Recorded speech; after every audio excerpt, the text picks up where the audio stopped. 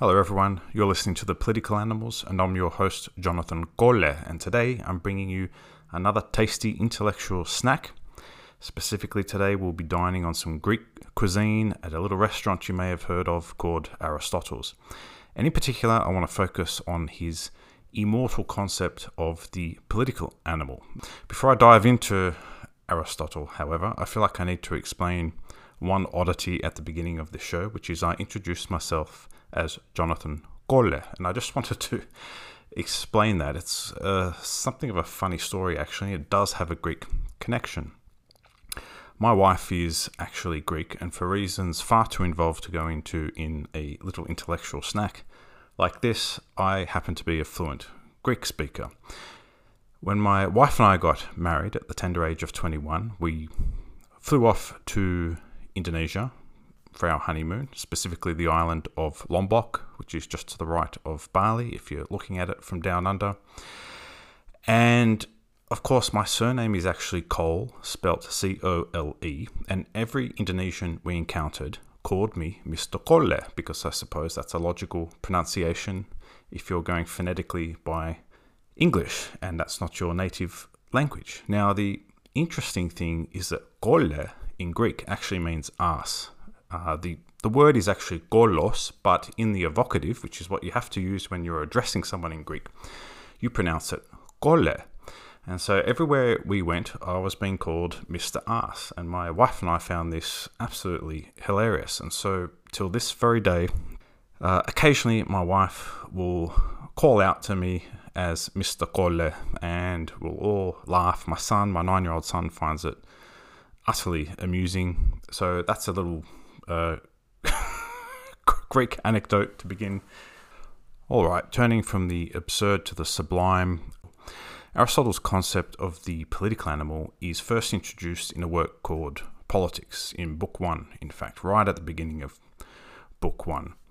I should just say a little bit about the book in terms of when it was written, how it was written. We think it was reached its final form probably in the 330s BC. It wasn't actually penned by Aristotle. He probably didn't write a single word. There's a scholarly consensus that it was compiled by students who put together the various lecture notes taken from his lectures, which does mean it's a relatively reliable reflection, at least, of the great man's thought, but it's not actually a book per se written by Aristotle. Okay, let me read the full quote to give you the full context in which the concept political animal occurs. Hence, it is evident that the state is a creation of nature, and that man is by nature a political animal.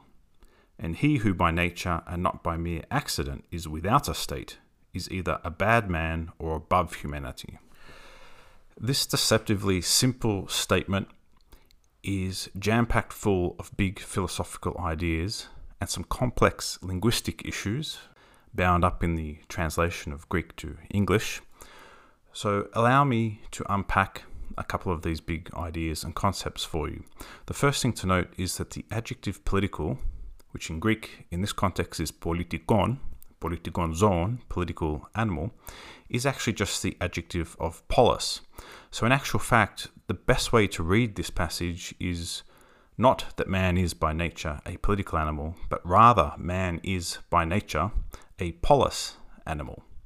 What is a polis, I hear you asking? Well, a polis is a self-sufficient community of citizens sharing in rights and duties for the express aim of promoting the good life. A second issue of linguistic interest to note here is that the term translated in English man isn't actually man in Greek. There is a Greek term for man, of course, which is aner, but the term used here by Aristotle is anthropos, which means human. So it turns out Aristotle isn't quite the sexist pig that we think he is. Well, in fact, he is, just not in this passage, and that needs to be duly noted. Thus, in actual fact, a more accurate translation, albeit a more literal translation, but why not, it works, would be that the human is by nature a polis animal. Alrighty, that's enough of linguistic issues. Let's dive into the substance. We've eaten our hors d'oeuvre, now we want to get into the the main course, although this is supposed to be a snack, so that analogy just went awry big time. Never mind, stay with me.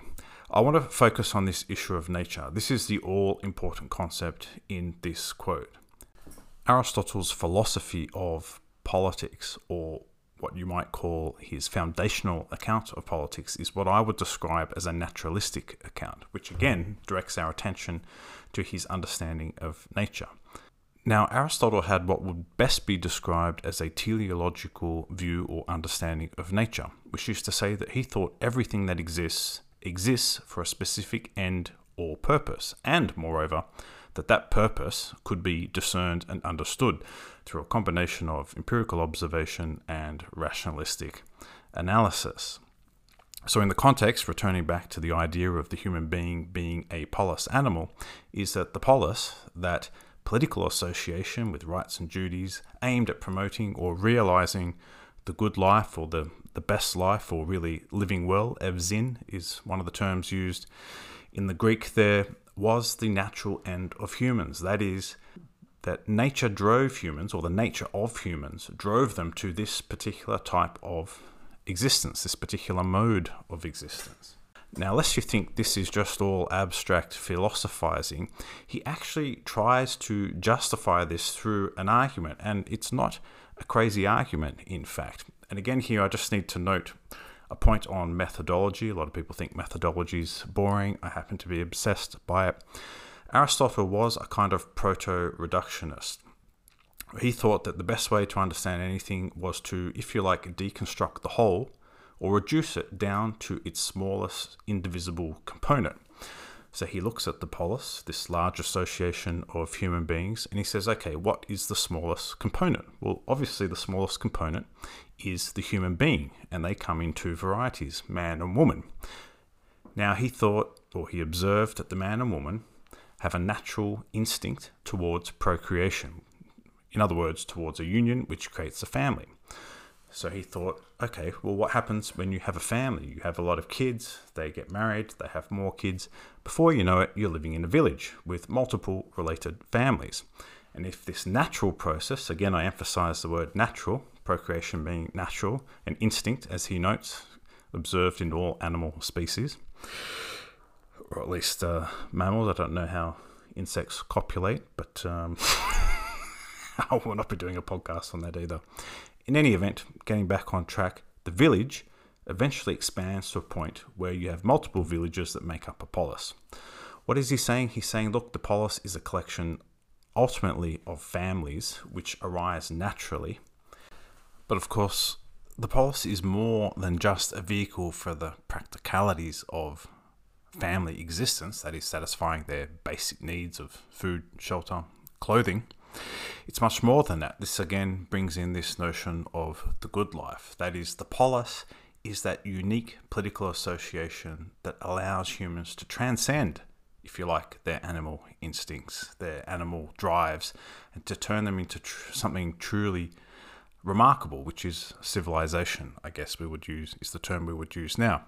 And this brings us to the ugly side of this idea, which is that humans who do not live in a polis, and there were many humans in Aristotle's day not living in a polis. What you have to understand about the Greek world in that time is that you have these discrete city-states that have a sort of urban center surrounded by farm or agricultural land, and in the midst of all these different independent city-states, the borders of which didn't actually abut, were loads of nomads. These are the barbarians that the Greeks spoke of, living, if you like, what we would now perhaps regard as a kind of indigenous, primitive existence. He looked at those people and he thought, well, given my teleological understanding of nature, and it seems like the natural end of humans is to live in a polis, these people must be subhuman because they're not living in a polis, because everything that exists fulfills its natural end. They clearly have a different end, and hence, out of this, we have the awful justification of slavery. Now, although Aristotle's political animal, or his concept of the political animal, serves in many respects as a cautionary tale about the perils of trying to derive political norms from nature. That is a big, big lesson that comes out of this. There is something very positive that I take out of this, and I want to encourage you to think about. We live in an age of extreme cultural anxiety, conflict, apprehension, nervousness. We live in an age of great doom and gloom. It's almost an apocalyptic age. You only need to look at the renaissance of the film genre, my personal favorite, by the way, of the post-apocalypse, the post-apocalyptic. The Walking Dead is a complete study in our fears that civilization could just come crashing down at any moment and that this whole facade could just crumble. I'm not going to say that those fears and apprehensions are entirely unwarranted. I think there are some valid reasons for consternation, although I think we take it to hyperbolic proportions often. The thing I get from Aristotle is just a reminder, actually, let's face it, if we're being honest, we are still living the good life, aren't we? Aren't we all utterly blessed to be polis animals? I mean, if you're listening to this from Australia or America or Canada, any country in Europe, many countries in Asia, many countries in the Middle East even, we are some of the healthiest, most prosperous, best educated, most knowledgeable humans with the most leisure time known in history.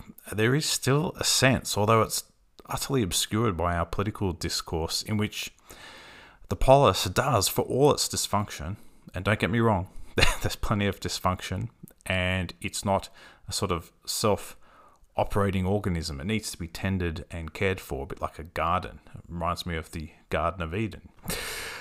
But in the midst of all this, you've got to ask yourself, I mean, isn't the polis still functioning in the way Aristotle thought it should as its natural end? As a vehicle, a political association which does promote the good life, unevenly, often unjustly, but for those of us for whom it does promote the good life, we can't ignore that, right? And that is an insight that goes all the way back to Aristotle. It's all about balance.